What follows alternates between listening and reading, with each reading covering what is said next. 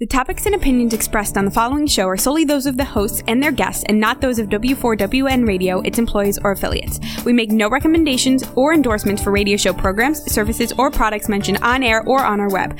No liability, explicit or implied, shall be extended to W4WN Radio, its employees, or affiliates. Any questions or comments should be directed to those show hosts. Thank you for choosing W4WN Radio. Radio Tony with Tony Lontis, author of Resilience, memoir of a broken little girl discovering a woman of strength and beauty. Available now on Amazon.com and in all good bookstores. Radio Tony. Your safe space for tough conversations, exposing secrets and talking about trauma and recovery. Radio Tony. Building resilience. Talking trauma. Radio Tony. Live from the Gold Coast, Australia.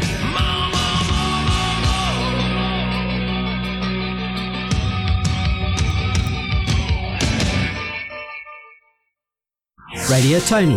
Difficult conversations and bringing hope to listeners.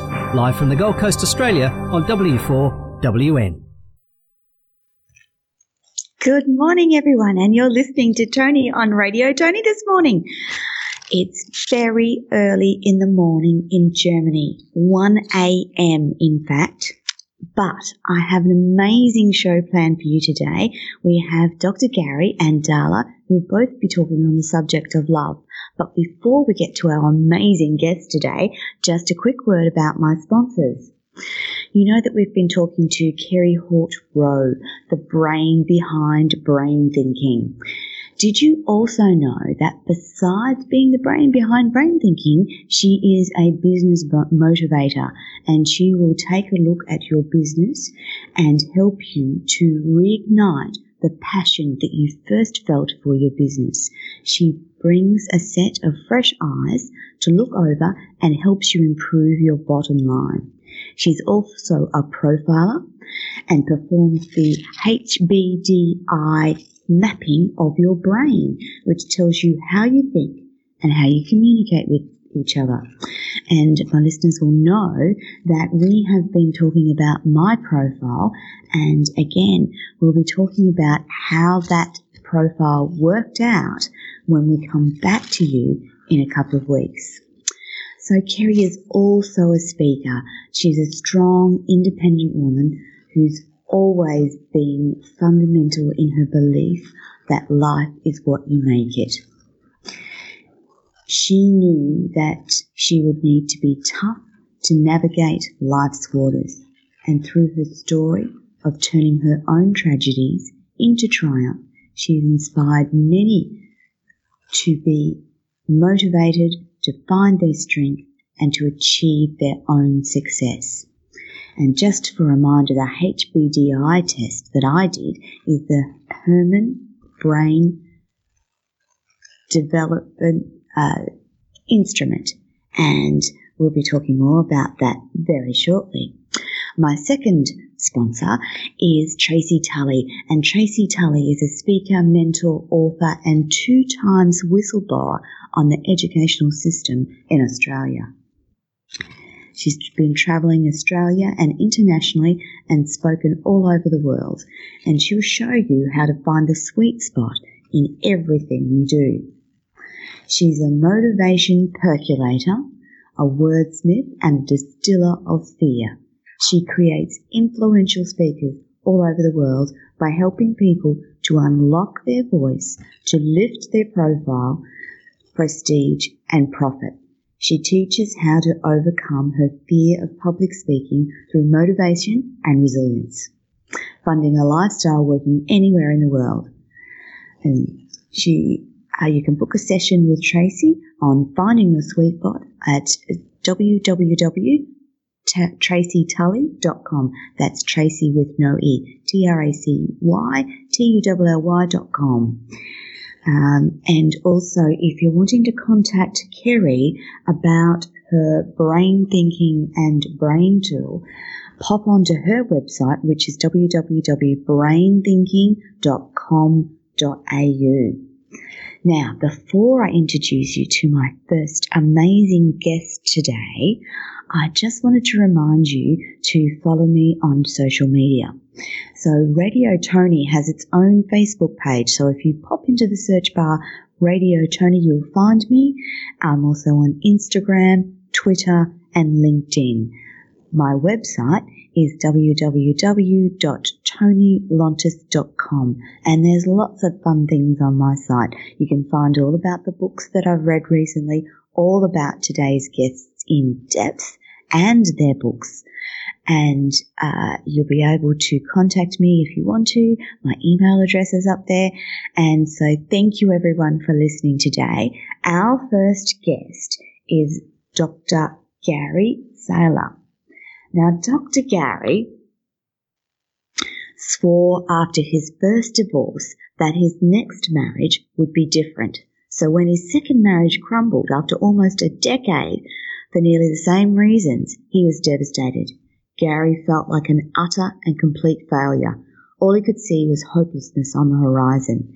He was determined to find another way, and he was going to be that guy who was not going to be that guy who bounced from marriage to marriage, never really learning anything. So he found someone to mentor him and explored his past. He read lots of books, lots and lots of books. In fact, he dedicated himself to doing an in-depth research into all things love. Gary had in-depth conversations with all the people he loved. Most of all, he did the profound transformations that unlocked his heart and released his soul to the love that he's always imagined. So this morning, my wonderful listeners, welcome to Radio Tony, Dr. Gary. What a pleasure it is to have you here for our listeners today. And I'd like to begin by talking a bit about your journey to this point in time. Hello, Dr. Gary. Hello, Tony. How are you doing? I'm really good. Just a little tired, that's all. So, tired at 1 a.m? I imagine so. I don't have that in a lot of podcasts, man. Well, it's live radio, and my listeners would be missing me if I wasn't here. So I've already got comments from Violet. So Gary, just a bit of my guess. Violet saying she's making us hang out to the end of our seats. Leo, I can't wait. Mason, patience. So I did a wonderful test on my brain to talk about how I think, which I'll tell the listeners a little bit about towards the end of the show.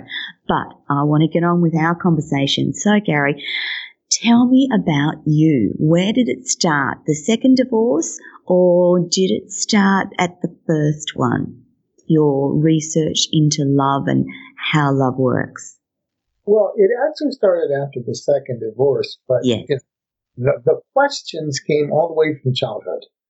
I was growing up in an alcoholic family and noticed how many of my uncles and aunts could get mean to each other when they got drunk. And I remember even asking back then, why can't people love each other? Just a little 7-year-old, right? Yeah. Went to college, and I swore I would never have a divorce like everybody else. I talk about this in the book, but I expressly had 2 degrees. I had one in religion, one in psychology to make sure I never got that divorce. And at the end of my senior year, a professor gives me a personality test and says, oh, by the way, at the end of it, he says, you have a 90% chance of having a divorce. Oh, no. Oh, yeah. And I was like, oh, my God. So I literally suspended graduation. And went a 5th year of college to get another degree in marriage and family to make sure that 90% got knocked off. Paranoid. And so imagine what it was like. Wow. When my first wife said, I want a divorce. It was like, I don't get it. How did this happen? Then I do like 7.5 years of therapy, get remarried a second time, and it happens again after 4 years. And then it was after that I began to realize that while therapy and all these degrees and all this studying had done me a lot of good, that it had not changed my core style of picking or choosing or relating. That there was something that was still the same. It had me managing my pain, but it hadn't transformed it. And after one painful breakup, I said, if they can't crack the code, I will. And I dedicated the rest of my life because I was tired of showing up as Mr. Wrong or Ms. Wrong, one or the other. And I said, this has got to stop, and I'm going to find a way. And I really did think, I said, I've worked too hard on all fronts. It shouldn't be this hard for people who sincerely want to find their way back to a lasting love. And I decided to crack the code for all of us. Well, I'm so glad you did, because Evie, one of our listeners, and I want to know, what is true love? What is true love? True love is an interesting way to put it, isn't it? Now, I argue, there's a lot of ways we could answer that, but I know that from what I argue is that what tells the brain you're loved? And we find out from attachment theory, which is just the science of how brains are wired to love and be loved, that you can tell how a baby feels securely loved or not by the time they're 1 or 1.5. 1.5. Babies know they're loved or not. And they develop what's called a love style. A style of loving and picking and choosing and creating love that will track for the rest of their lives, barring intervention. They can be secure, which means they feel good in a relationship. They tend to pick good partners. They tend to create lasting marriages. Or they can be avoidant, which means their greatest fear is ever being dependent on or depending on somebody. So they keep emotional distance. They don't commit. Or they can be anxious, which means they're always afraid. When does love go away? They tend to text you right after the text. Where were you? Why didn't you text me back? Do you still love me? So whatever true love is, that baby at 1.5 knows. And so what's going on then is, it's not logic now, is it? Because that's not it. It's not identity. It's not story. It's not limiting beliefs, if you've heard that. It's 4 feelings. The only thing the baby has is running of feelings. Now, this was a shock to me as a man. I was thinking surely it would be more logical than this. Yes. Yeah. And the 4 feelings would tell you you're truly loved. Have you been welcomed with joy? That's like when you tell the baby, so glad you're here. Oh, there you are, little sage, or Sue. Right? Are you worthy and nourished to reach out and have your needs met? You're worthy. It's okay to reach out and know you can receive an attuned response. Do you feel cherished and protected? Cherished and protected. You get to be a me that explores your world and come back to support and protect their dreams. That's their self. Safety net under the hierarchy of life. And are you empowered with choice and voice? True love. If you're feeling love, you're going to feel welcomed and worthy and cherished and empowered in that relationship. And if you are feeling anything else like unwelcomed, unworthy, uncherished, or disempowered, then you're not going to feel love. So, Dr. Carey, Harper wants to know, how do we find out what we learned by that early age? Because 1.5, not many of us are going to know what we did or didn't know at 1.5. And how can we track how we are now? It's a great question, Harper. What do you think, Dr. Gary? Okay. So there's a little test for the audience. I think back to your last relationship, or the one you're currently in, or maybe your last few. Okay. And I went on a scale of 1 to 10. Did you feel, how welcomed with joy did you feel in that relationship? On a scale of 1 to 10, how worthy and nourished did you feel in that relationship? And really check in with your body here. Feel it in your body, not just your head. So do you feel in your body welcome or not? Feel in your body worthy or not? In your body, 1 to 10, do you feel cherished and protected? Did you feel it? And did you feel empowered with choice? If you did not, that was what you were missing early, because the brain, if it feels unworthy, will find people. These are reference feelings. Once you feel unworthy, the brain says, well, that's all that I'm worthy of. So it tends to pick people that will make them feel unworthy. If it didn't get welcome, it will find people who will make them feel unwelcome. disempowered, it will find people. So whatever is showing up, feeling is showing up most of the time in a repetitive way in your relationship, that's the early brain saying that's all I have the rights for. So even though, as Harper asks, we can't remember what we were at 1.5, our adult relationships will reflect what we were missing or what we did have at 1.5. That's amazing. It is. What I argue in my book is that these 4 feelings become reference feelings, worthy or unworthy. Whatever you got, it's a reference feeling. And the brain will use worthy or unworthy or power and disempowered according to whatever it got. And it's like they become rights or permission slips for the future. The brain's, did I survive worthy? Great, I'll have it again. It'll do the same for unworthy though. And so whatever shows up in your relationship, whatever feeling that's always there seems to have been like Groundhog Day. That's what your brain is giving early, and then that becomes your permission slip later on as an adult. Gosh. So if you look at your current relationships, and let's use an unhappy relationship as a point here, and you feel unloved in that relationship, that's direct reflection of how you felt in that early stage of your life, because that's when your brain patterning was developed. That's my understanding. Yes, that's true. Now, occasionally it can be later experience. I've seen that too. Sometimes the horrible first marriage can do it to you too, right? It can change those. But generally speaking, it's early on. It could be later between 7. It's early experience. And the brain just makes a list of what these feelings are and says that. And a part of our brain is always looking for survival. It says, what did I breathe through? It's a reptile brain. And if you breathe through it, it says, well, that's survivable. Well, that's great if you live through world of welcome and worthy and cherished and empowered. But if you breathe through anything like not empowered or distant or, not worthy, it will try to find that again too. This is why you could be in a room with 1,000 certified, 999 certified sweethearts in the world. One person matches that and you'll be attracted to them.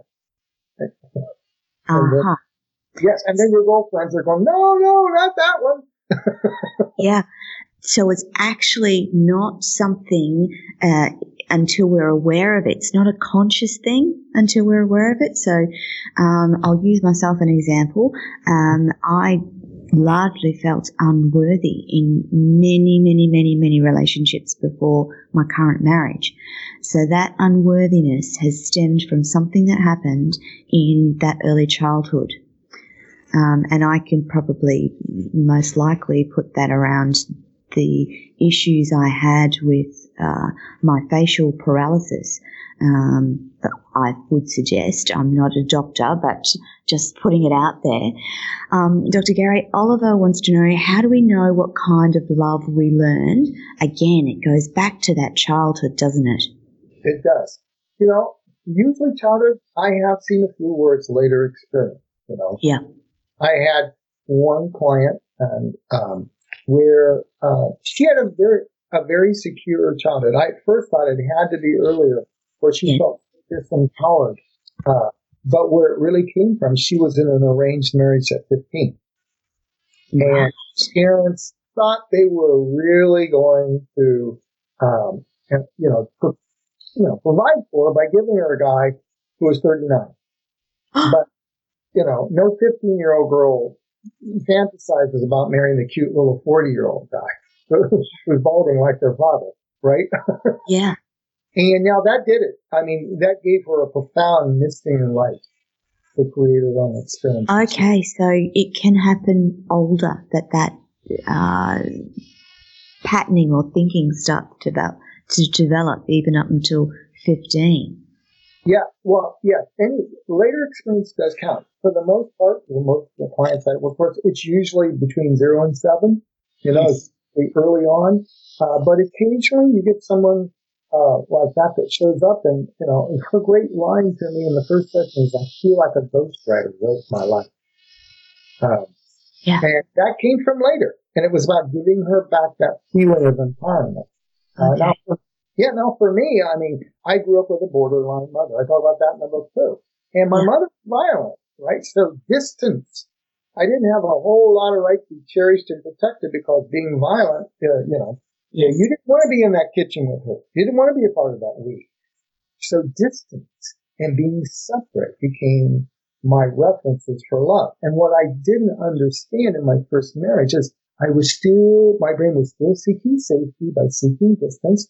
Just as I was in a room playing by my toys by myself as a child, although I loved her a great deal, I'd be there and studying I'd be in another room studying, my PhD, and I didn't get why she said, I feel lonely. Because some part of my brain was going back to my old reference feeling. I had a feeling of distance and separation is what I was deserved versus cherished and protected, more me than we. And when I took those old security protocols, those old feelings, and my brain started reestablishing safety in that marriage, it was her worst nightmare. She felt lonely and disconnected. Now, everybody was telling me it was about skills, and what I found out is, if you can give people skills all day long, my college degrees did that, but if the feeling doesn't change, then we tend to give the feelings we have to our beloved, not so much the skills. Yeah. So, Missy wants to know, she goes, okay, so once we're past 18 and start to think on our own, what happens when we start to retrain our brains? Well, it's according to how you retrain your brain. Yeah. A lot of people go to seminars and things like that, right? And people give advice and they give better skills. And what I've found is that, they'll tell you, how to date, feelingization, doing visualization. And if all you're doing is working with your prefrontal cortex, you're not working with the back of your brain in the limbic system where these feelings are. And these feelings tend to run the show. I've noticed working with couples, these feelings will bleed into the skills I teach them if I haven't changed the feelings. Like, the best example I have is my sister and I had the same third grade teacher. My mother wasn't really great at welcoming the joy because she truly was borderline personality disorder. Me, I said anything in the opposite direction of where I'm going, but my sister took after her. And my third grade teacher told me when I was 25 that when she was 3 years younger than me, that when she got her, she thought she was Gary II, right? Oh. And what Mrs. Graham always did was she had lots of visitors, and there'd be one person that would be the greeter. And the greeter would open the door and welcome them in. And Kim had that job that day. And my sister goes, well, how do I greet them? And she goes, well, you open the door and you say, welcome in. So, the time comes, knock on the door. Mrs. Graham looks at my sister. She walks up and she opens the door and she goes, well, come in. Same. She got the skill set, but she gave the feeling of unwelcome that she had. Okay. And I have watched at the beginning of working with couples, you teach them a new skill, but if they feel unworthy, they will communicate and sneak in criticism so the other person feels unworthy, just like they did. And so, in order to whatever you're doing, it's swapping out. If you're doing training, you don't want to just working on skills or stories or visualizations. You have to get your body and brain to feel these 4 core feelings so you can feel loved and lovable and loving it. Yeah. You don't, and that, not everybody that out there does that, but it's really getting your brain to feel welcomed and worthy and cherished and empowered. Those people go out and get great partners and they create great relationships that are lasting. And if it's not doing that level of work, it's really nice seminar, but it's not true. Yeah. Zap wants to know, how can we find out what was in early childhood and how can we overcome that feeling? Well, I think that we've talked about some of those things that will point to early childhood issues. I would dare say that if you're in an unhappy relationship or you keep picking the same types of people to love, then those are your issues from that early childhood. Dr. Gary, that's correct, isn't it? Yes. Yeah, like for instance, I had a client last fall. She had a profound sense from her childhood of feeling unworthy and not cherished. She always had way more right to separate than what I would say to belong, more me than we. And she felt very unworthy. On the first session, she kept picking the same people over and over, made her feel unwelcomed, unworthy, and not so, and, they had never created a we with her. In the first session, she'd gone on Tinder or Bumble and said, "Oh, I think I found Mr. Jackpot." And I thought, wow, wonder who this is. And according to the list, he was 6'2" and he was an attorney and he'd read Dostoevsky and he even did Pilates. Man, Mr. Jackpot. Now, about 5 weeks later, she comes in and she goes, "I can't believe this guy." She goes, "Yeah, he likes Pilates. He likes checking out the women in Pilates." She found a guy, even though it matched her list, that would give her the old feeling of welcomed. Of unworthy and not so cherished. So once we gave her back that feeling, the right to belong and a right to have her needs met and to feel worthy and cherished, she dumped that guy. And then, several months later, she's got 2 men that are looking. She goes, one looks like Mr. Jackpot, except he's a doctor, right? And instead of doing Pilates, he did like yoga, right? The other guy was not as tall, not as good looking, but decent looking, had a good job, and showed up on the date in an Hawaiian shirt instead of a 3-piece suit, right? And at the end, she says, the Mr. Lottery guy is a good guy, but this other man makes me feel like a queen. I feel so welcomed and cherished by this man. She chose him. Why? Because she had different reference feelings. And then she finds a man who she's not fooled by a list. She's not fooled by a visualization. She goes and her feelings become a guide to helping find someone who truly makes her feel worthy and cherished. Now she feels love. That's the key. That's really the key, restoring these feelings. And there's all sorts of patterns I talk about in my book that come from each of these feelings or these missing relationships. It's about being very clear with how you are feeling yourself. So it's about really thinking, do I feel cherished? Do I feel loved? Or is this not what it seemed? It's about getting comfortable with asking yourself those hard questions, isn't it, when you're seeking out true love? It is. If you're single, this is your brain's original GPS for love. Online apps and sites tend to, they work with compatibility. And we know from the research that compatibility is, it does not predict lasting. What predicts lasting is the quality of the friendship. And the friendship is all about these 4 feelings. So if you're dating and you're on the 5th or 6th date, give it a little while. I can't say you're going to feel these in the 5th and 2nd. You got to let them show up a little bit. Then you check in with yourself. Do I feel welcomed, worthy, cherished, and empowered? If not, then can you talk to them about it and will they work on it? And if that doesn't work, it's time to move on. They're not right for you. They're never going to feel loved. If you're already a couple, this is your weekly check-in. If you really want to know how you're doing in a relationship or how you're feeling in a relationship, just have a check-in with each other. Honey, this week, as a husband, how did I do? On 1 to 10. And if she goes, 7 or 8, okay, so what feeling was it that was missing? Did you not feel welcomed or worthy? Oh, I didn't feel so worthy because, I made some questions and you didn't follow through and I just didn't feel like I could reach out. Oh, now I know what I can do. Whether you're single or you're in a relationship and you're coupled, These 4 feelings are your GPS. You check in with those, you'll be checking in with when your brain feels truly loved. Yeah. So just for our listeners, can you repeat those 4 feelings again?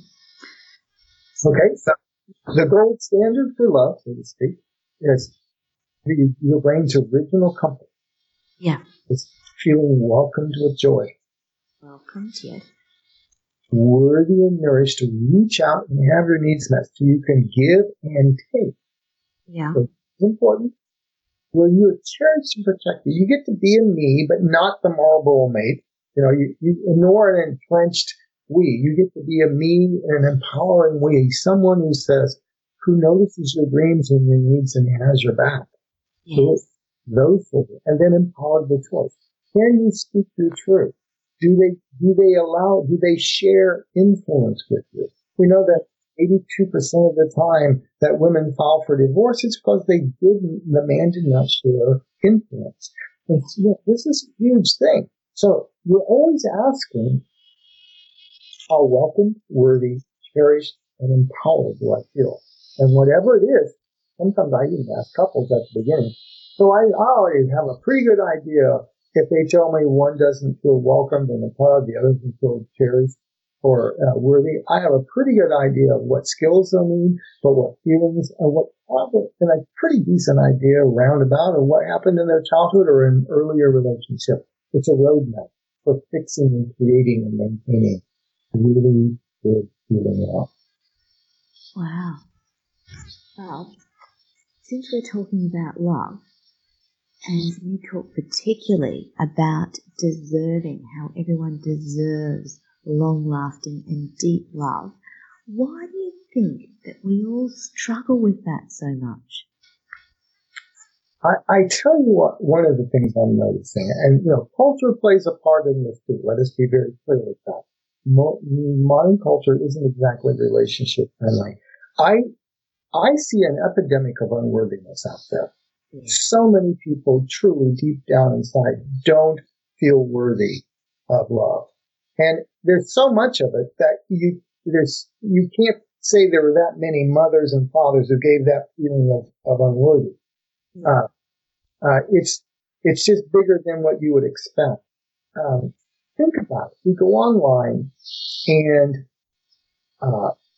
people have these long lists, and you see all these long lists, and you go, oh, Scott, do I have all 65 of those compatibility things? And gosh, is there something wrong with me? Or, we get ghosted. There's so much ghosting. It says, what am I, chopped liver? Or people do endless texting. There's the divorce rate. Or even on social media, there's really something that's really kind of odd. I don't think it's good for relationships. Everybody puts out like they've got a perfect relationship, when in fact I know for a fact, few people do. And I think it raises the bar so much that nobody feels worthy. All these little things happening in modern culture that tend to make us think if we're just human, we're not worthy. We have to be super Mr. and Ms. self-actualized. And nobody ever says to a little child, you're never going to see a headline that says, 1-year-old child needs to be perfect to feel loved. That's not going to happen. Yeah. We love them as they are. We welcome them because, there's little Tony, so glad to see you. That's it. Yeah. So I think it's the epidemic of unworthiness that is stopping a lot of people, and the fact that we live in cultures that tell us to value ourselves over what I would say is the we. I make a big deal about the we in relationships in the book. Yeah. And so I agree. I think that social media is equally a power for good and a power for bad. But when we're constantly bombarded with images and rhetoric that speaks about perfection, it makes average people think that they are generally unworthy, but everyone, without a doubt, is worthy of deep and everlasting love, aren't they? Yeah. Yeah. And I just also think that all parents that they're loved. You're absolutely right. But the wonderful thing is, if any of these patterns are always showing up, when you're not really loved as a little one, your brain takes the best deal available. That's it. It's the best deal available, and sometimes it's not the great. But the good thing about our brains is they're flexible, and I've seen it in so many of my clients over the last 10, 12 years. So if you can find the exact flavor of safety, that brain was taken when it took worthy or empowered off of it, and you can help it feel safe with that, it will gladly take a better option. You can always restore these. The brain, once it realizes it's been given a better option, will always take it. But it's working with safety. I mean, at one point in time, being close in a we was not very safe for me. But once I learned how to be safe with that, then it was great. I could create a we, and my relationships take on a totally different one. So if you didn't get it early, there is a place in all of us that still knows we're worthy. Yeah. It takes worthy off the menu and puts it in a little layaway plan so that later when you're not with your parents, you can take it back. And that's the beauty of the work that I'm doing with my clients, is giving their brains back all these feelings that the brain once stored and put away in layaway to keep it safe from maybe unloving parents or unloving spouses or whoever it was. And the brain will take them back. It's your natural birthright, and some part of you still remembers that. You have a beautiful self that's just waiting to be restored. Love is our birthright. Mm-hmm. So, you believe, Dr. Gary, that, and this is backed up by your extensive research, that some of us, we've talked about the pre-programming, but you absolutely believe that it's possible to change what we learnt as a young one, and your research backs this up, doesn't it? It does. Yeah. Oh, there's neuroplasticity. Absolutely. Yeah. The brain. Yes. There's. Yeah. I'm going to get you to explain. It is all. Say again. I was going to get you to explain what neuroplasticity is for our listeners. Well, yeah, it's a little term from neuroscience that's showed up basically the last 20, 25 years, is that we used to think that once you got into childhood, out of childhood, the brain was pretty much set for life and that's where you were, right?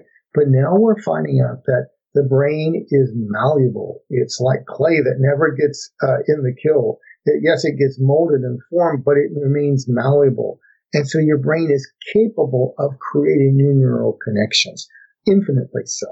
And even though you have, certain brain patterns and firing patterns that say maybe I want to get angry all the time, or I'm always sad, or, I can't reach out for my needs, or I can't speak up, those can be changed. And it really is changing the feelings underneath it. So whatever you're out there, whatever your pattern, know is you're worthy of having it better, and it's all adjustable. Yeah, it is. Yeah. So you also believe that we all have certain love styles. Can you talk to us about what is a love style and how do we work out what our love style is? Okay, that's good. But there's 4, but one is more for people who are, it's called disorganized, and I leave that for the people who are working in mental health fields usually. But the 3 that most people with what I call middle-class craziness have are either secure or anxious or avoidant. Okay. Now, those are the 3 that, and there's a continuum here, right? And when you read a lot of attachment theory, they talk about these descriptions, and they're like labels. And people say, oh my God, if I'm anxious or avoidant, I'm screwed. Well, no, these can be changed. And that's what my book is about. How do you restore it? The secure are comfortable, depending on someone and being dependent upon somebody. They have a full right to feel they can reach out for their needs. They have a voice.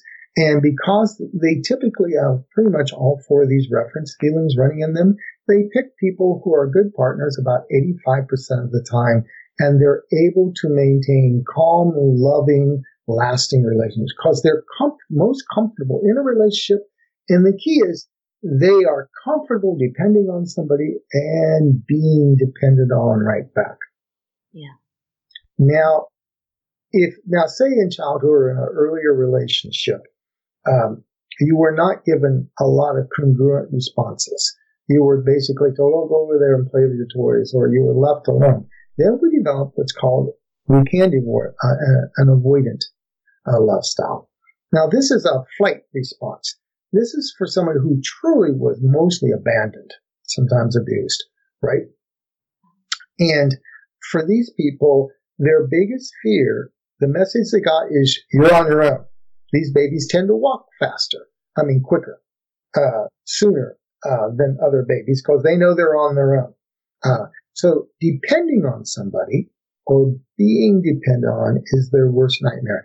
They did not get a lot of emotion coaching or emotional feedback, so they are very dismissive of one's feelings. Just get over it. You're just being too emotional is what they'll say. Things like that, and they're typically, they don't like commitment because they don't like being dependent on. So if you're one of those people where you think, gosh, I don't feel really close in relationships, and it's just amazing how soon I get over them. That's more an avoidant. Uh-huh. Now, the anxious, they have a fight response. They got what's called intermittent attention. They got some, and then not. Got some, not. Got some, not. And some part says, I'm going to fight to lock this thing down. So they amp it up. They have a fight response. They become anxious. They're preoccupied with their own pain, and their biggest fear is, when does love go away? And they're usually so anxious. Like, where were you last night? Why didn't you text me back in 10 minutes? Do you still love me? They so amp it up that it's overwhelming to most people. And they typically will have people, they'll run people away. And so they become self-fulfilling prophecy. So you just think about, what's my typical? Do I typically feel comfortable depending on someone and being dependent on? Am I afraid of that? Then you're more avoidant. And if you're always afraid love's going to go away, you tend to be so more preoccupied with that. That's where, where can you get all this? I discussed this in the first couple of chapters of my book, and much more. We need to talk about your book. Yes, all that's in the book, and all the rights and the feelings and the adult patterns. I mean, I talk about pretty much every pattern that comes from a feeling, like unwelcomed. If you're not unwelcome, you tend to be in your head and not in your body, so you tend to have a hard time emotionally attuning. If you felt unworthy, you have a horrible time reaching out for your needs, or you're always finding takers, right? And yes, it is a lot of things to process. But the simple thing is just concentrate on one of those feelings and notice where it came from, and then make a commitment. How do I find someone to help me work this through so I can feel that feeling again? Because whatever is missing, whatever it's welcomed or worthy or cherished or empowered, you have a right to feel that. And so just breathe through it and just realize this is just the opening door for some part of your brain saying, I signed up for this program so that I can find my way back to love. Yeah. Okay, so the guys are wanting to talk about your book, Dr. Gary, so perhaps we might just pop on over and talk about what the name of your book and where we can get it. Okay, the book is called Safe to Love Again: How to Release the Pain of Past Relationships and Create the Love You Deserve, and it's on Amazon. You can get it in Kindle.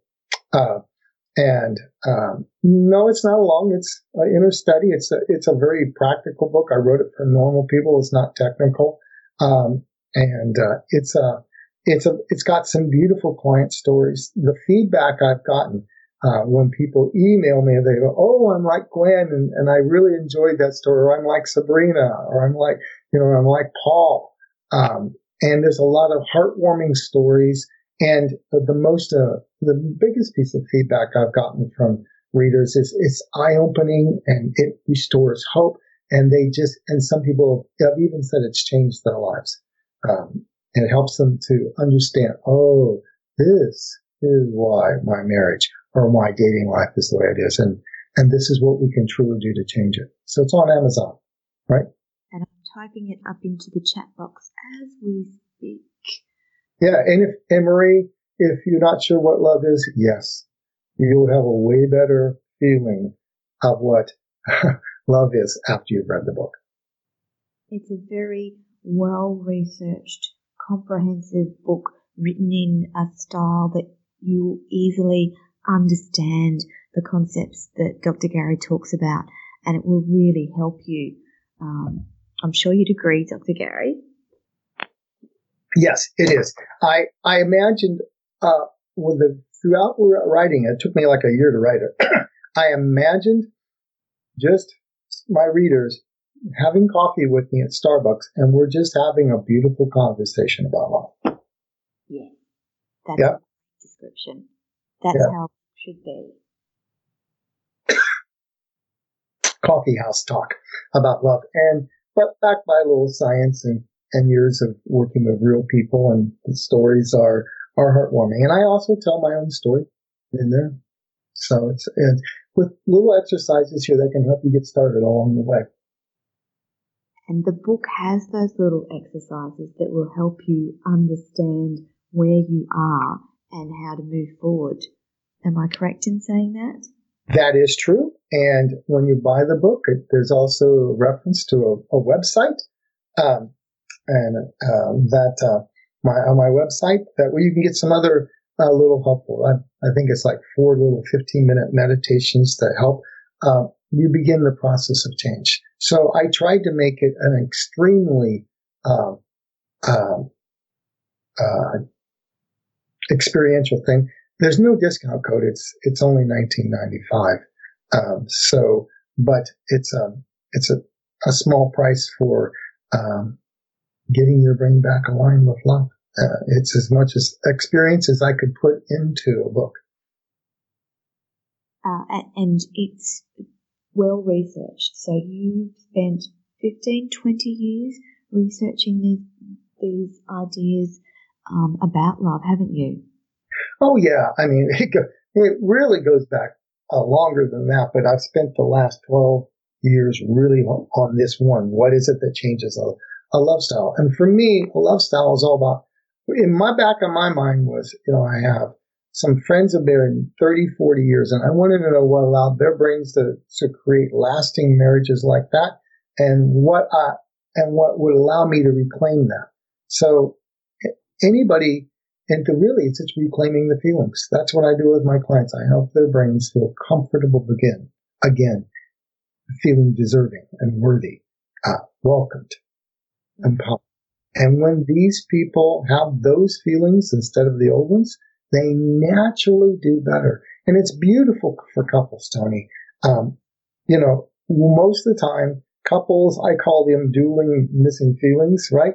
If like one couple, she didn't feel ever cherished. She always had a right to not belong. And she wanted to feel cherished so much. And after 2 divorces, she finds somebody she knew in high school, and they're engaged. He had just gotten out of a 26-year marriage, and his big missing feeling was empowered. What is that? It came from childhood, but in 26 years of marriage, he never once initiated sex. That's pretty disempowered for a guy, right? So, yes. So what becomes of it, the day comes when the ex-wife and children say, we don't want to include her for the holidays.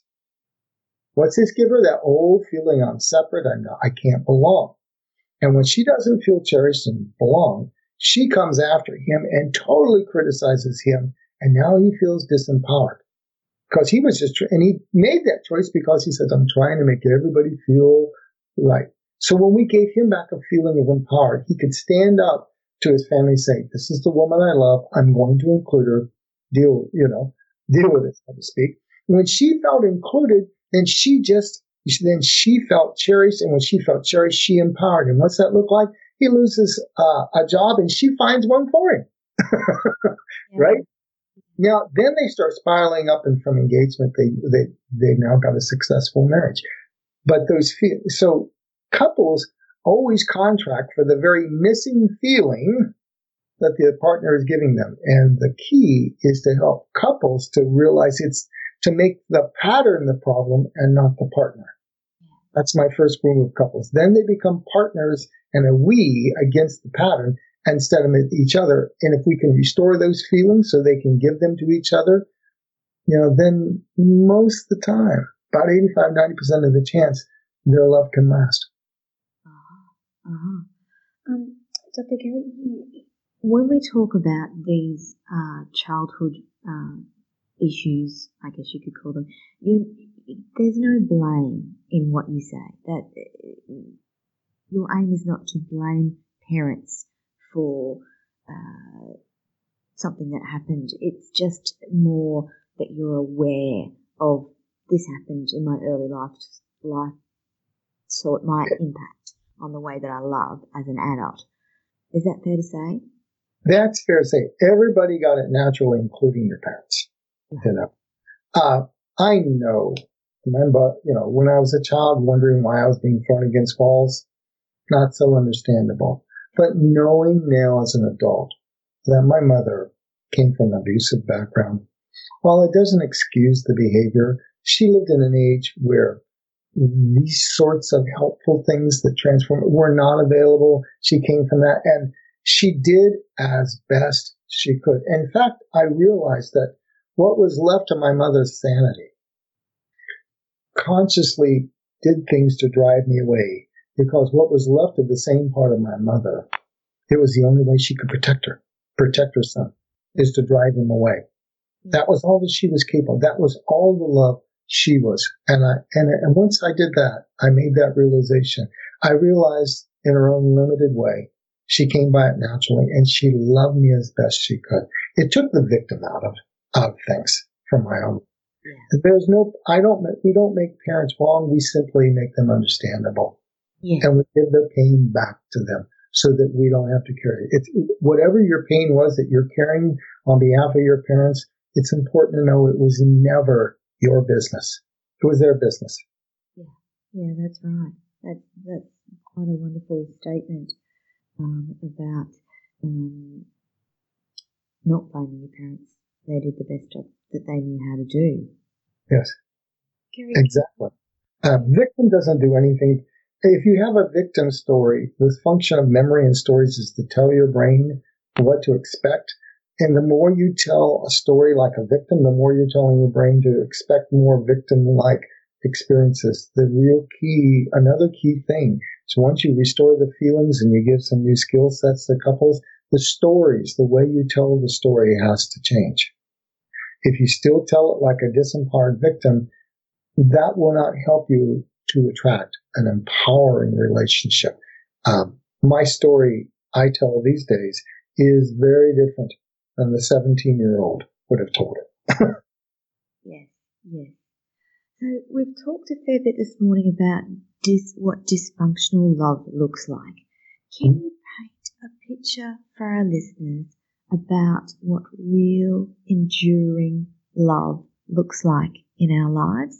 Oh, yeah. Thank you. That's a beautiful question, Tony. A beautiful relationship is, and, not everybody's looking for soulmate, but I think the contract for soulmates, and I think everybody to the extent they can should be, did I bring out the best in my partner today? Yeah. And the thing that's really important, it's new in my book, I talk about not only the rights of the individuals, but the rights of the we. All great relationships have a beautiful, wonderful we that you give it a right to exist in. And you're constantly looking at the relationship. What does it need? What does the we? And there is this sense of camaraderie where they are, it's not two me's fighting for their own things. They're looking at how can we empower each other so that we both feel empowered ourselves. There's an empowering, beautiful nimbus of we-ness and connection. And they are truly stepping into the mind of the other to understand them on their own terms. Yeah. And when you got two people who can truly step into the mind of each other to understand them so that their enduring vulnerabilities become endearing vulnerabilities. Oh, there's that little 4-year-old that wants to disconnect. I wonder how I can help him feel more welcomed.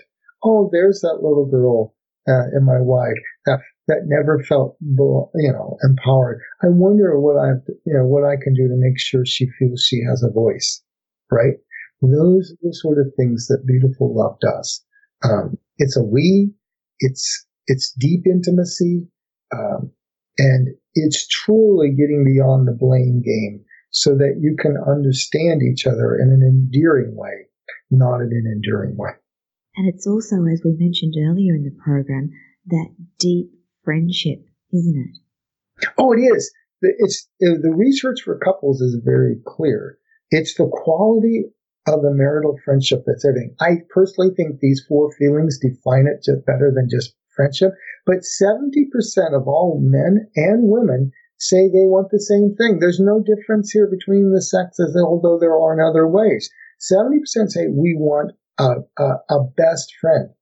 And that's someone who turns toward us versus turning against us or turning away from us. When you make a bid, they respond well. They make love maps where they're really noticing, what makes us tick, what's our preferences, what our likes are, and they practice fondness and admiration.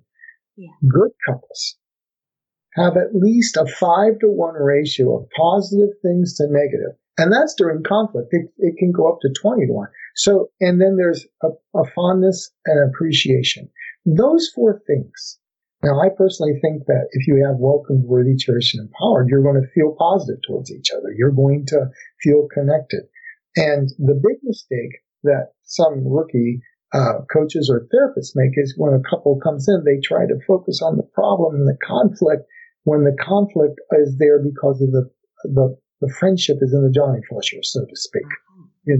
So if we restore the feelings and some of the skill sets so that the friendship is there, then you can easily solve whatever the conflict is. But it's about having a beautiful friendship that has turned sexual. Yeah. Yes. As Julie Gottman, one of the researchers in couples, says, marital love is friendship with nudity. Yeah. And there's something beautiful about that simplicity. Well, Dr. Gary, we are out of time this morning. What a pleasure it's been to have you on Radio Tony, talking about all things love. I know that our listeners have enjoyed our conversation this morning, so thank you so much. We're going to go to a short break, and when we come back, I'll be talking with the lovely Darla. Thanks, Dr. Gary. Thank you, Tony. Keeping the conversation going on the suppressed social and moral issues. This is Radio Tony on W4WN. Join Tony Lontis, author of Resilience, Memoir of a Broken Little Girl, Discovering a Woman of Strength and Beauty on the Women for Women Network. Radio Tony uncovers and exposes the social and moral issues of our time, bringing social consciousness to the airwaves. You're not alone with secrets. Let's talk trauma and resilience. Radio Tony is your safe space for these tough conversations. Radio Tony with Tony Lontis, live from the Gold Coast, Australia, Thursday evenings from 7 p.m. Eastern Standard Time on W4WN. Radio Tony on W4WN, your safe space for tough conversations. And welcome back, listeners. You're listening to Tony on Radio Tony this morning, and our second guest is Darla Collinette, who is a speaker, a relationship guru, and author of Who's Writing Your Life Story. Darla specialises in helping women create a clear, concise vision for their future and their lives. She has driven to help. She is driven to help women recognise how to grow their faith, stand confidently in Christ's power, and find their happily ever after. Darla has completed domestic violence training and serves as a DART, which is short for Domestic Abuse Response Team for Crossroads Safe House in Fort Collins. After enduring a life of abuse and neglect, Darla is now fueling her mission to not only help women discover God's love for them, but to truly know their purpose and to create the life that they wish to live. After overcoming 30 years of domestic violence and abuse in 3 marriages that ended in divorce, Darla has a thriving marriage. She's from Fort Collins in Colorado, and it's an absolute pleasure to welcome Darla to Radio Tony today. Hello, Darla. Hello, Darla. I'll just let Darla know to unmute her microphone. There we go. Are you there? Here we go. Good morning. Oh, good morning. How are you? I am terrific. I'm so honored to be on your program today. So happy to have you here today. I've just been telling our listeners about your surviving of domestic abuse, and I'd really like to start with how those unhappy relationships impacted on you, Darla. Abusive relationships impact every part of us. You know, anything that's negative in our life affects our minds, our hearts, our spirits, and every aspect of our relationships in life. It's hard to think of anything positive when you're kind of in those situations.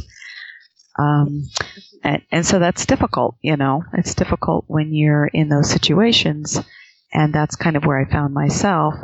I was listening to your prior show and with Dr. Gary, and there's a lot of things that are, you know, similar that go into this for me as well, as far as what love was and what I understood love to be. So,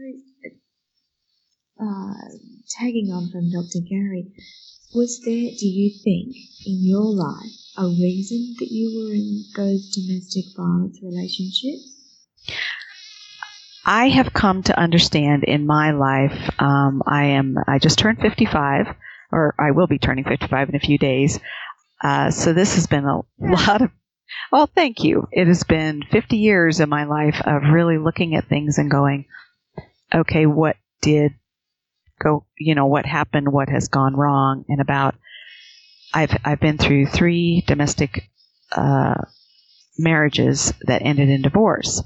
And about halfway through my 3rd one, I kept thinking, what in the world am I getting wrong? And I was going, okay, God, I'm a Christian, they're a Christian. What is the deal here?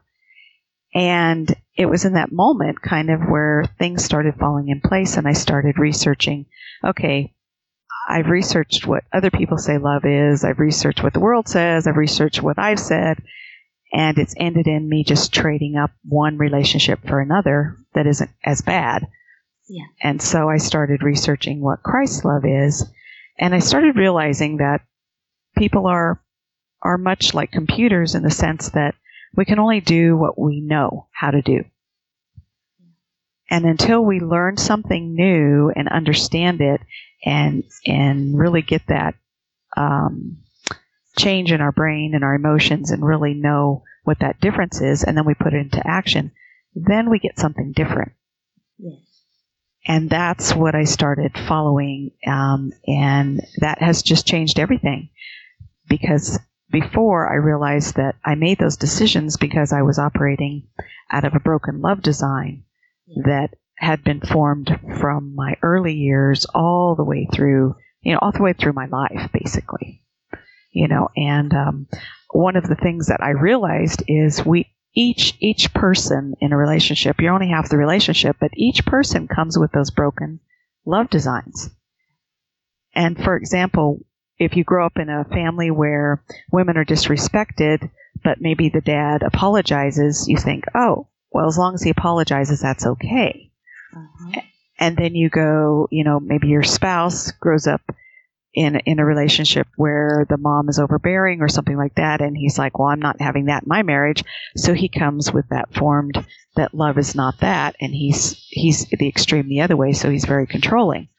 So you each come together, and it just becomes this tug of war, of who's going to win, which kind of broken love design you're going to use.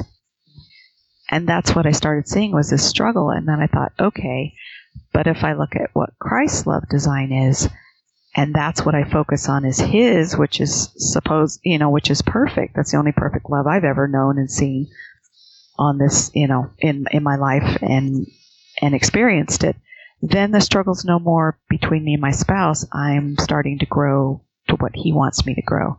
And if each of the spouses does that, then you just grow together, under Christ rather than trying to struggle between each other. Okay. So how can you tell a healthy true love from an unhealthy love if all you've ever known is the unhealthy love? It's going to take a commitment to learn something new. Yes. So for me, it was, okay, what does healthy love looks like?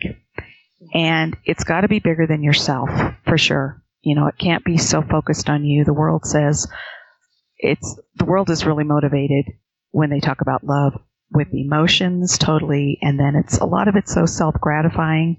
It's self-serving. Sometimes they use love as a manipulation commodity, those kinds of things. So it's easy to get confused about what is really love and what is not. So I came back to, okay, what does love really look like that is true and gentle? And it actually comes from a verse in Galatians 5:22 through 23 in the Bible. And it's basically the fruits of the Holy Spirit.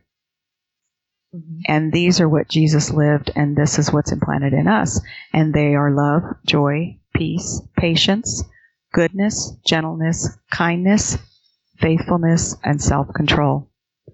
And when I look at these and I say, if everyone acted from these, or if this is what you accepted from people, that's what the essence of love looks like. It's not just a word. There's just so many facets to it that are about attitude, about behaviors, about actions, about words. It's the whole essence of it. So just, can we repeat those wonderful words? Yes, I'd be happy to. So the fruits of the Spirit, there are 9 of these, and they are love, joy, peace, patience, goodness, gentleness, kindness, faithfulness, and self-control. So that's really your key right there, isn't it? To a healthy relationship. That's a key with the first and second commandments, which are, to love God first, which is you've got to be out of yourself and quit putting yourself first all the time. But the second one is to love others as you love yourself. And for me, this was a big struggle. Growing up with a lot of trauma, a lot of abandonment, and feeling love-starved myself, I just long so much to feel loved. And so I would always put other people above me. And that put myself in a position, again, of that unworthiness and of feeling unworthy. And it wasn't until I stopped trying to make myself worthy and said, okay, it doesn't matter what I say. What does God say I am? And he says I'm a beautiful masterpiece. He says that I am loved dearly and treasured, and even Jesus proved that because he died for me. And I don't know anybody else that does that. And if I base my worth on what they did for me and that God created me in his love and gave me the breath of life, then I am so worthy to be just as equal as everyone else.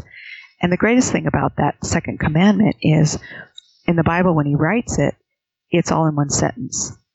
So it doesn't say love others, period, and then as you love yourself, it's equal on the same line. And that really, when I really got that in my heart and my soul and realized that, that's what really changed my worth and said, now wait a minute, I'm doing this upside down. I see. Yeah. So for our listeners, how can we avoid making unhealthy love choices? I think for me, one of the biggest things that when I started looking at love is you need to be aware of yourself. And as I started looking at myself and what made my broken love design, one of the things I looked at was fantasies. You know, how did I create those in my life? The little girl happily ever after thing, you know, that many of us go through. But there was also faith fantasies of if I married a Christian man, then surely that would be okay. You know, that I would have a great marriage.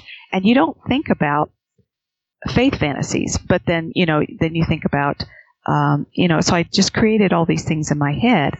And I also had to look at my brokenness in the sense of, I believe that we are really drawn with, and driven with 5 basic core needs, which are to feel safe, to feel loved, to feel valued, to feel like we belong, and that we have a purpose.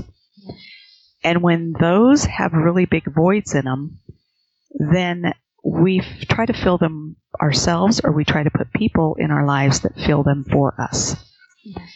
And so, for example, for me, that feeling loved, I was feeling so love-starved that, you know, I just craved any kind of love. And then what happens, I think, in our lives too is, for me, I was date raped at the age of 15. And it was a very horrific experience. However, when I walked home from that experience and my dad took me in the back room and basically he said, you know, what did you do to cause this? And I remember I'm 15 years old, and I'm looking up at him going, you know, this is my dad. And I thought, you know, I was going to have somebody help me and save me and take care of me. And he's blaming me for what, you know, for being raped. And he also told me that he didn't know how I would ever have good love after being used. And that was horrible. That shattered, at 15 years old, that shattered anything that I would ever think I would be worthy of any kind of love. So if I'm already love-starved, and then now I'm really told that by my dad, that really sets my mind and soul up for, I'd be lucky to have anything. And if anybody, you know, chooses to give me anything, then I'm going to take it because, you know, I'm going to be lucky if I get anything. And so it really set my mind and my heart and my soul up for being a victim of domestic abuse. And so at 18, I married my first abusive husband. And you see how that, you know, it does follow this chord of what happens to you in the past does have an impact on you. However, I can say with all the confidence in the world that what has happened to you in the past does not dictate what can happen to you in the future. Yeah. Hannah wants to know, why would a father say that to his daughter? All I can do is, my father's been gone for quite a while, and all I can do is kind of presume what was going on. And I too believe that parents do the best they can with what skills they have.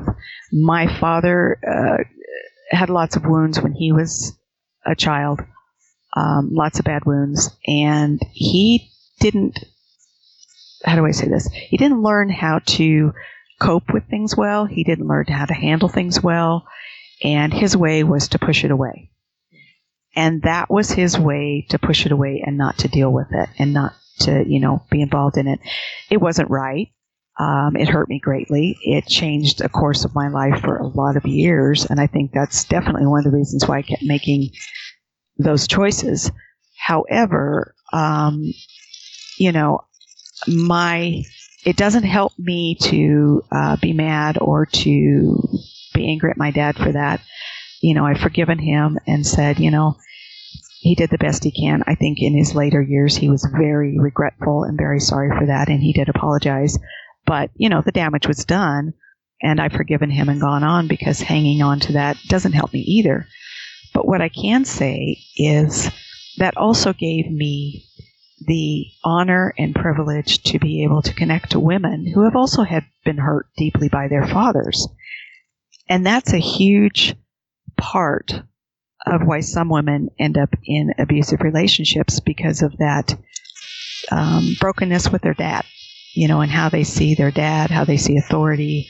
It also affects how we see God, and for years that kind of, I could understand that Jesus loved me, but there was a big gap between what I thought about God and felt about God and what I thought about Jesus. And as I've healed through my dad saying that, and as I've healed as a woman and understanding why I chose the choices I did, through the brokenness, through the fantasies, through the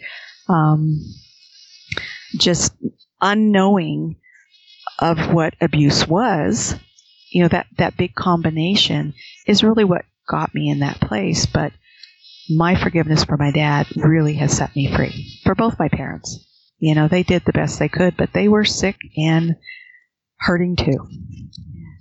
The other thing is that it's quite common for people to still blame a woman, girl, or child for the abuse that happens to them. That's common for people, unfortunately, to believe that the victim somehow caused the bad thing that happened to them. And we should all know very clearly now that never, ever, ever is it the victim's fault. Right. Never, ever, ever is it. And we also need to understand that with abuse is a choice. It's a choice of behavior. Yeah. And that's what we need to understand. It is not a sickness or a condition that you get. It is a training that you have gotten as you've grown up, and subconsciously maybe not really realized it. But again, that broken love design. In that broken love design, what have you come to accept as normal in your life that really is abusive? We talk a lot about bullying, which is totally verbal abuse. It's psychological abuse. It's emotional abuse. It's abuse, period. So there's no difference. In the world, we think, being mean to people or saying mean things is just, we're just teasing or we're calling them out. It's really not. And as long as we keep normalizing any kind of abuse and not knowing what those signs really are, the more we just keep, breaking that design of love and definition of true love, what that really is. And that's my whole message as I've been working and putting all this together, is just creating a pathway for women to start looking at, okay, what in my past has created this broken love design, and really what is mine? I don't even know where to begin. And once you know what that is, then it's like, okay, now what do I need to do to start working towards having my love for myself and for others be that joy, that kindness, that goodness, that gentleness, all those fruits of the Spirit, because they're in me. And so that's when we will learn to work with Jesus and just say, okay, I didn't learn that as a kid, but if you can show me, and He will. And it's just an amazing, amazing walk as you start understanding the path you need to take. Darla, Gail wants to know, how did the rape affect your feelings about God?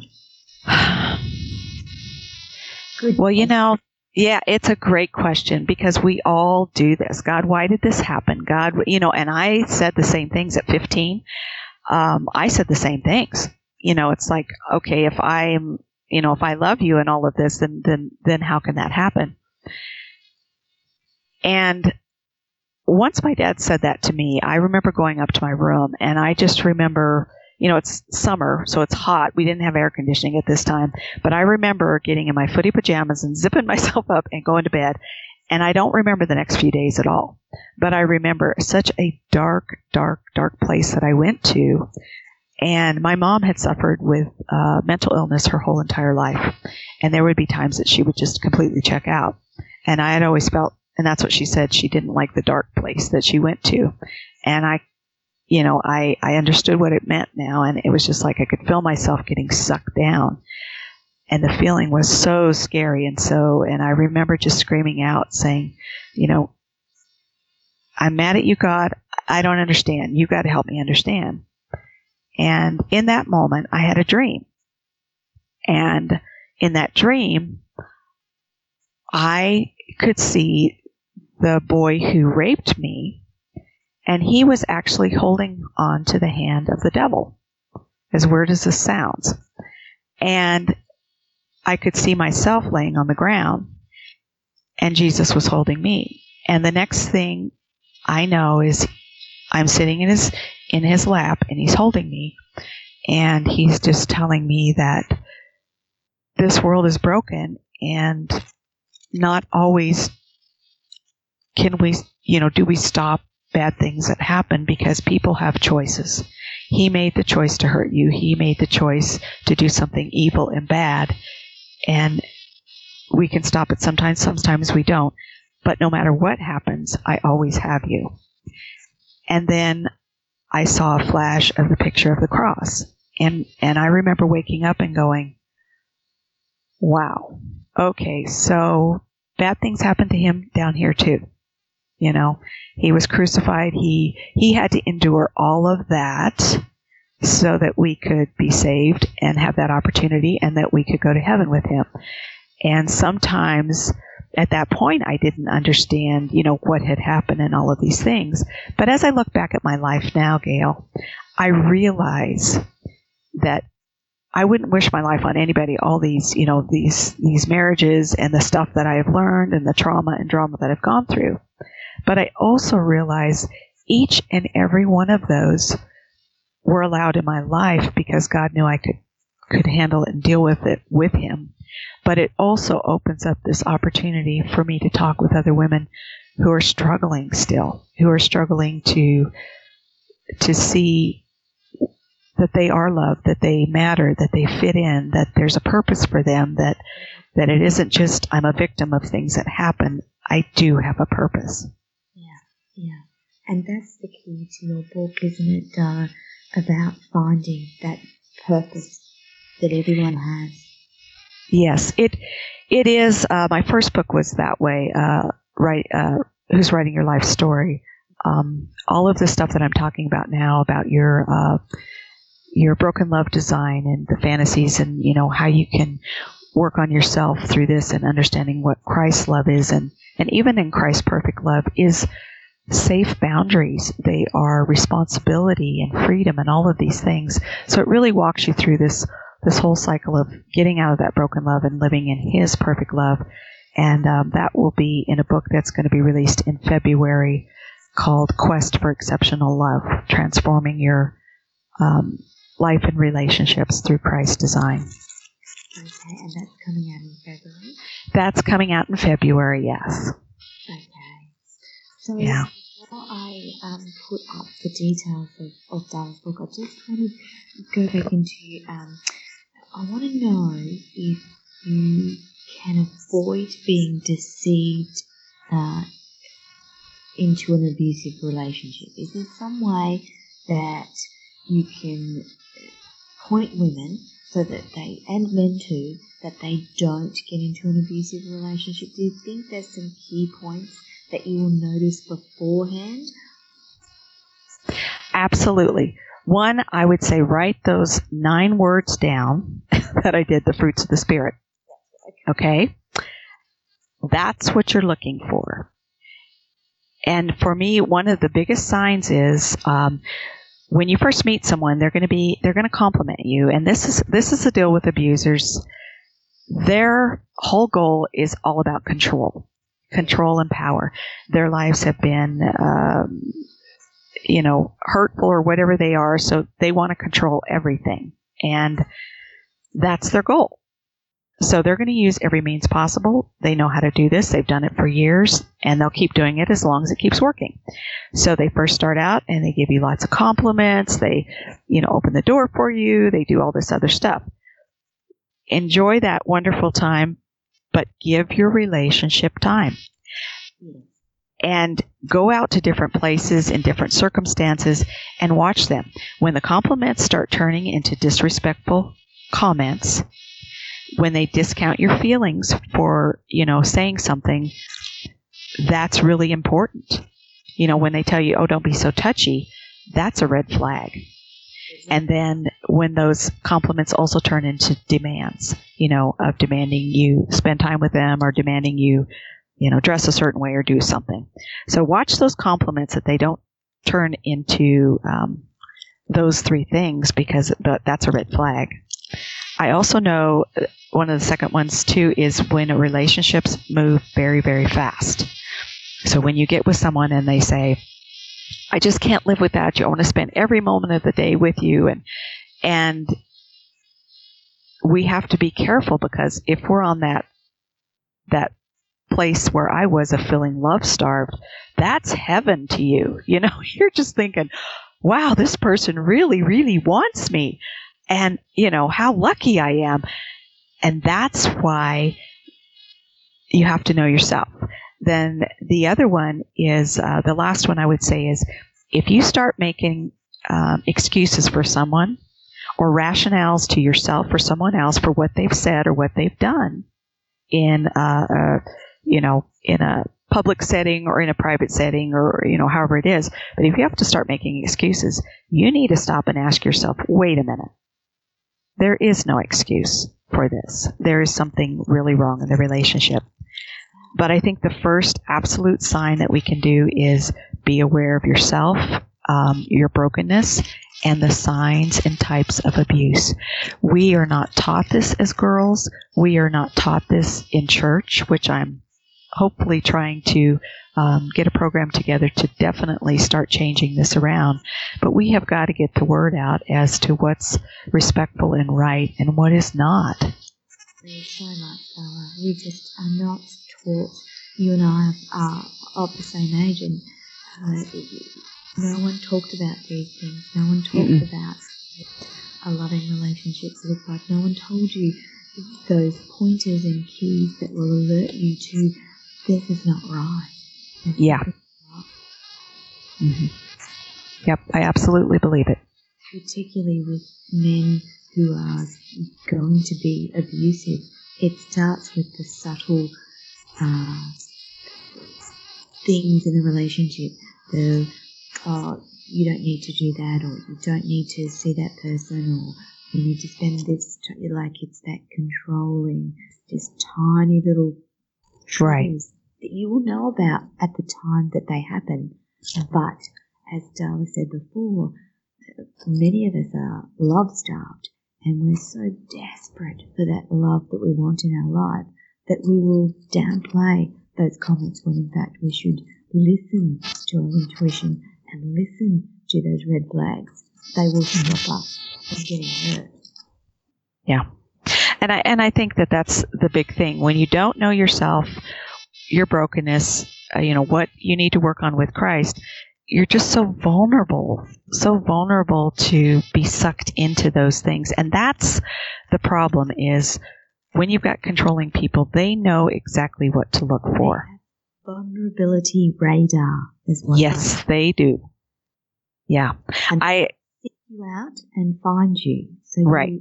If you're vulnerable, i.e. if you've got any trauma in your life, if you've been through any traumatic situations or life experiences, you need to be doubly careful of yourself and your relationships. Would you agree, Darla?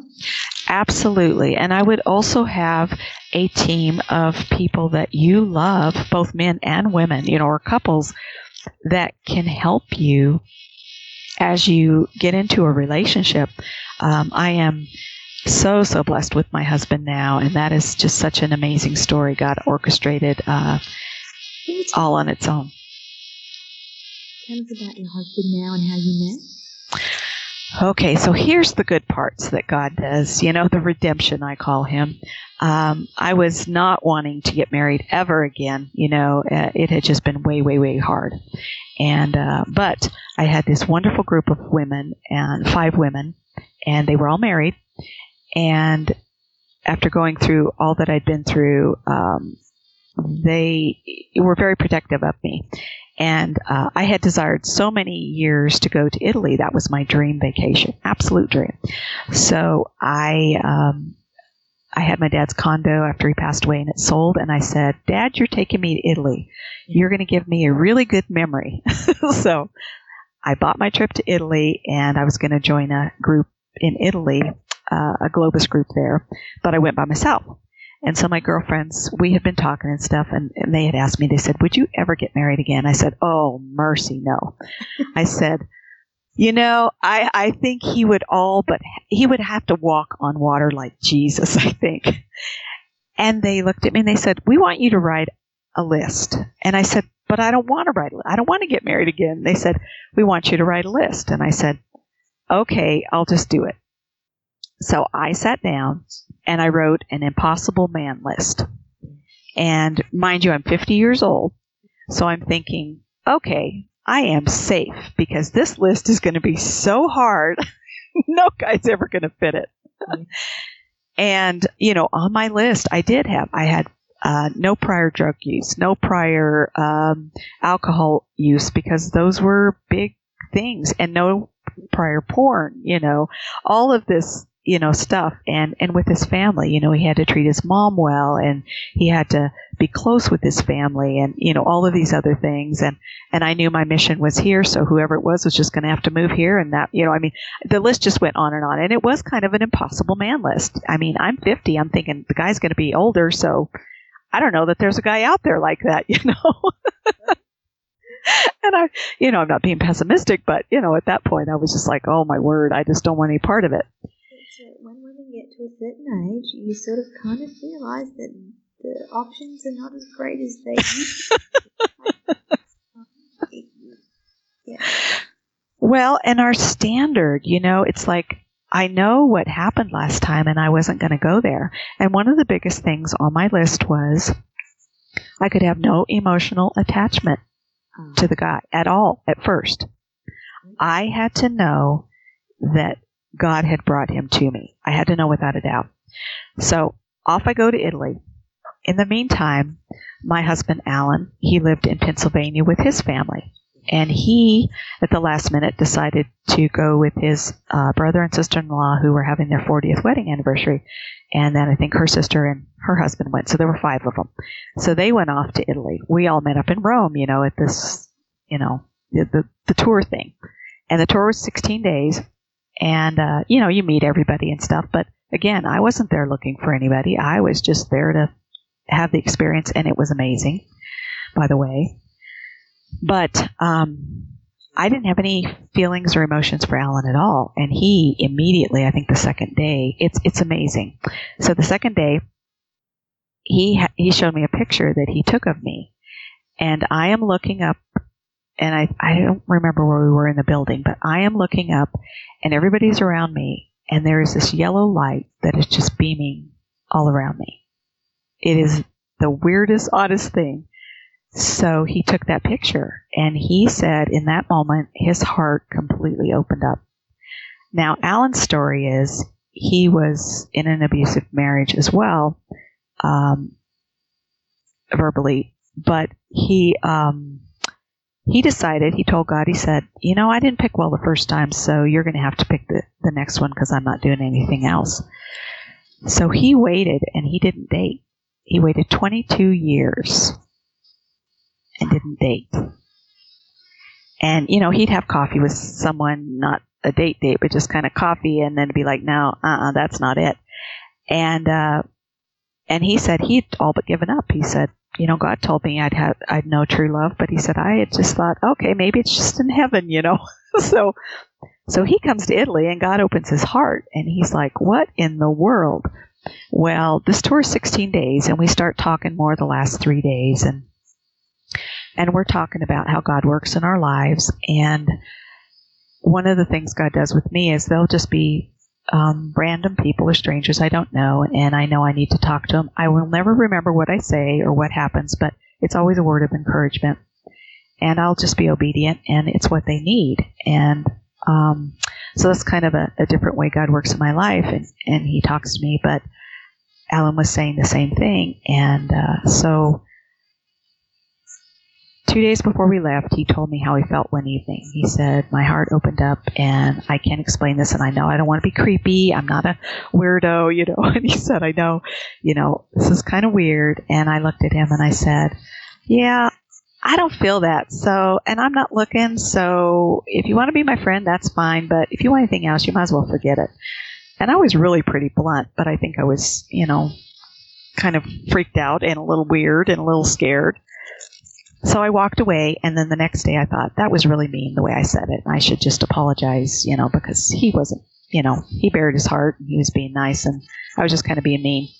So I looked for him, and we met around the corner, and he said, you know how when God asked you to do things? And I said, yeah. And he said, well, he asked me to do something for you. And I said, okay, let's go down by the pool. And he said, no. He said, it's too private. And so I'm looking around. It's middle of the afternoon. Everybody's running around. I'm thinking, okay, I think it's safe. So we stepped into my hotel room right there.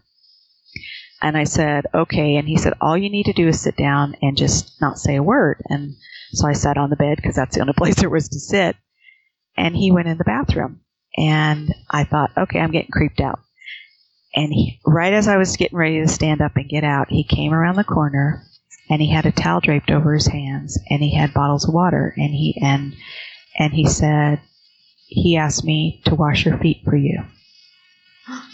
Yeah. I have never been speechless in my life, and I was. And I remember sitting there going, are you kidding? No way. I don't want to do this. And meanwhile, Alan's washing my feet, so I'm having this argument with God while he's washing my feet. And I'm just going, there is no way this is happening. And he does. He washes my feet, and he blesses me. And I don't remember anything he said. I remember, though, Jesus telling me, he said, all your life you have been prepared for the mission I have for you, and it's time for you to help women. And now you're going to have all the love and support you need. Wow. And he looked, and it was the same time as he got done. He looked at me, goes, are you okay? And I said, yep. He goes, okay. And out the door he went. And he said he went back to his room thinking, okay, I'm just waiting for the police to come and arrest me because, you know, she's going to freak out. And I'm sitting in my bed going, what just happened? Now, this is, you know, when people say, is God real? I'm like, in my life, I know he is because I wouldn't be alive if he weren't. Too many things have happened. Too many times has he saved me. Too many times has he reached down and helped me. Too many times has he proved, like our love story, that this isn't anything anybody could orchestrate or do. No way. No way. And Alan said, I asked him, I said, have you ever done that? He goes, no, I have never washed anybody's feet. He said, but I know when God asks me to do something, if I obey him, he is faithful. And even after Alan washed my feet, God didn't open up my heart. I didn't feel all gushy for him. You know, I was still freaked out. We left Italy friends. But then through some circumstances, we started visiting with email and then started calling, and then God started opening my heart. And that's the coolest thing is Alan needed to know that that was me by loving me totally and fully. So God met him where he was. And then meanwhile, God meets me where I need it. And it was just like, wow, what an amazing story. So going through all I have, and then having Alan's love, now I really do know what it means like to have a man who absolutely loves God with all his heart, but also knows what it means to love me like I were Christ himself. I mean, that's how he treats me and cherishes me and loves me. And it's just been an amazing, amazing time. So how long have you and Alan been together? This March, it will be 5 years. We'll be married. So, yeah, it's been a pretty amazing thing. Yeah, I actually have a bit of a similar story. I'd been through enormous amounts of trauma and rubbish in my life and swore off men forever. And I wrote an impossible list as well with things that they were never going to materialize, or so I thought. And again, I met my husband and he was just the biggest, best gift of my life, and he loves me the same way as your Alan loves you, and it completely changes the way you think about love and marriage and life. And because of his love, I now do what I do, and get to speak on radio to all these wonderful listeners, and spread a message of inspiration and empowerment, education and help. And that's simply because the impossible happened for me like it did for you. Yeah. I found a real love, and when you find it after so long of dysfunction and non-loving relationships, it's beautiful every day, isn't it, Yes. Darla? It's just an amazing, it's amazing blessing, like you said. Had I not, though, gotten myself aware of myself and my health and realizing, what are my patterns that keep getting in the way, and why do I keep making the choices I'm making, and how can God transform my heart so that I am that love, joy, peace, kindness, goodness all the time as well. Because I think we go into this sometimes when we are hurt and bruised that we're not acting that kind of person either, out of our hurtness. And so I think it's very important that we are half the relationship, and only we can change us. And so we're in charge of us, and our life will not be any different until we make it different. I was going to say, Darla, it sounds like, and it's the same with myself, that I didn't find my husband until I'd done quite a bit of work on myself, number one. And then finding him, I've done substantial amount more work on myself, the way I think, the way I feel, the way I respond, all of those things. Would it be fair to say that that's your experience too, Darla? Absolutely. Absolutely. You want the best, brightest love in your life and all that they can, treat you like Christ, then you need to treat them that way. Yeah. And that's a big misconception a lot of times, especially when people are Christians. There's this whole, they're supposed to be perfect, or they're already instantly perfect, and we just are not. We're all broken. And the whole walk of faith is walking hand in hand with Jesus and saying, okay, transform me into who you are. It's not an abracadabra, and he's not our genie, and walking out your faith and being a Christian really means being Christ-like.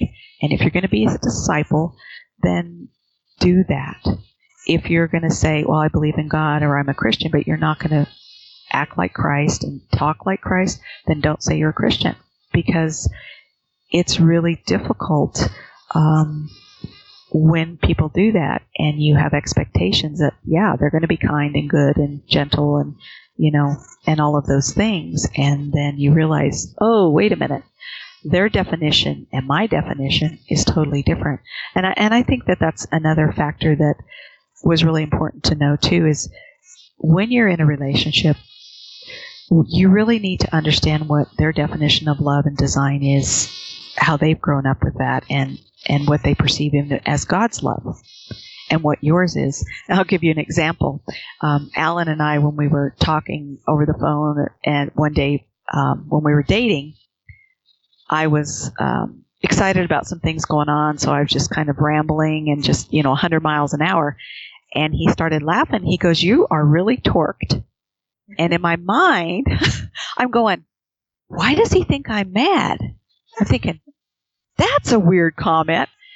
But instead of reacting, I asked him, I said, "This is a funny question maybe, but what does torqued mean to you?" And he said, "Well, wound up like a spring." And then I started laughing because I said, "Well, to me, where I come from, torque means you're mad." And then he started laughing. But you see, what happened is, by asking him that question and getting clarity, we had a great laugh. But, that could have turned into a, "Well, why do you think I'm mad?" "Well, I don't think you're mad." How we play these games. And I think clarity is an absolute thing that has to happen in your relationship. If you're having any disagreement and a word comes up, stop and ask them for clarity. What does respect mean? What does honor mean? What does lying mean? Telling lies is different for everybody. We each have different views and versions of what something means to us. Yeah. My view of respect may not be Darla's view of respect or his view of it. And Judy just commented saying, are you saying that there's hope for all of us after all? I would say yes. What about you, Darla? Oh, I am living proof, and so are you, that, that's why I get so excited about my faith and my relationship with Jesus is, it's living proof when you can know my whole life story and see how that has come, that he is so faithful. And yes, I will endure things. Even he said that. He warned us and said, "You're going to have some issues down here, and it's going to, there's going to be some pain and hurt. But just know I will never, ever leave you or forsake you." And boy, when you know that and you know who you are in him, there's just nothing that can stop you, because you're loved, that you're valued beyond any words, beyond any imperfect human can tell you, that your purpose is to bring honor and glory to him. And, you belong to him. There are no orphans for him. There is no feeling left out, which I did for the majority of my life, for 50 years of my life. And that was difficult in my life. I didn't grow up with grandparents, cousins, uncles, aunts, anybody close to me. I wasn't close to my parents. I wasn't close to my brother. I virtually grew up alone. And so I had no concept of what that really was. I mean, there were people in my life, and God definitely brought, I call them my angel mom and dads, in my life off and on and for seasons. But to have that consistently, I haven't had it till Alan. And that's just been an amazing thing to see. Yeah, we are fast running out of time, and I haven't gotten to the questions that I really wanted to ask about them. And one of those was around strategies for anyone who's listening who might be in a destructive relationship. Do you think you can cover off on that in a minute or so? Just some of the strategies you would recommend for women in particular, and including men, but who are in destructive relationships. What strategies would you recommend for them? Number one, I would recommend knowing what the signs and types of abuse are. You need to understand what these look like and how they look. These are truth, and you need to be truthful in your relationship. The second thing I would do is contact a domestic abuse counselor who is experienced in this. Not just a counselor, but one with abuse. Because you need to start looking at what that looks like, and again, your brokenness and how that's playing into it. And if you're in a very dangerous situation, I would advise you to call your local area shelter or the domestic abuse hotline. It's free advice. You don't have to do anything. In fact, I recommend you don't act any way different until you get the information you need. You need to be smart about it. You need to be wise about it, because the reality is more murders are done in the first, I believe, 4 weeks after you leave than any other time. So abuse is real, and it's complicated. It's difficult, but there are help and you can break free. Very good. Darla, we're down to the last 2 minutes, and I did promise our listeners that I would give them a brief overview of a brain test that I did recently. It's been wonderful talking to you, and I will put your details up in the chat box for our listeners to get in contact with you on Facebook and your website. Thank you so much for coming on Radio Tony, Della. It's been lovely talking to you, and I'm going to quickly give our listeners the results of the brain test that I took last week. And so, according to Kerry, my brain is most comfortable with thinking about big pictures, big ideas with minimal details, and making user-friendly ideas for the future. And I'm good at anticipating how people feel. I may overlook data, facts, charts, written schedules, step-by-step approaches, and being specific. I'm not sure why I'm telling you guys this, but anyway, I did promise. My most natural problem-solving strategies are free-flowing brainstorming, intuition, working in a team, and building ideas for others. But I may not be good at observing strict procedures or implementing strict aspects. And the other thing, these are just tiny bits of that whole brain thing that Kerry tested, we did with Kerry. I also have an ability to see hidden possibilities, future implications, and decisions that affect others, but I may not be good at a conservative approach or garnering all the facts and figures. So that's my HBDI test in 1 minute flat. We will be exploring more of that with Kerry in future shows. We are out of time, and next week will be Halloween public holiday, so you will have a pre-record listening to the delightful Donnelly Perfect and her amazing story of trauma to triumph. Thank you all for listening to us today. Darla, if you'd like to stay on the line for just a little tick after the show finishes, I'd love to catch up with you. Thank you everyone for your questions and your comments today. It's been wonderful having you on Radio Tony this week, and I'll see you all in a couple of weeks. Bye for now. Radio Tony, your safe space for tough conversations, exposing secrets and talking about trauma and recovery. Radio Tony, a platform for the unheard. Radio Tony, with Tony Lontis, author of Resilience, memoir of a broken little girl discovering a woman of strength and beauty. What set you free? I brought you to me. Radio Tony. What set you free? Available now on Amazon.com and in all good bookstores. Radio Tony. Back next Thursday from 7 p.m. Eastern Standard Time, live from the Gold Coast, Australia.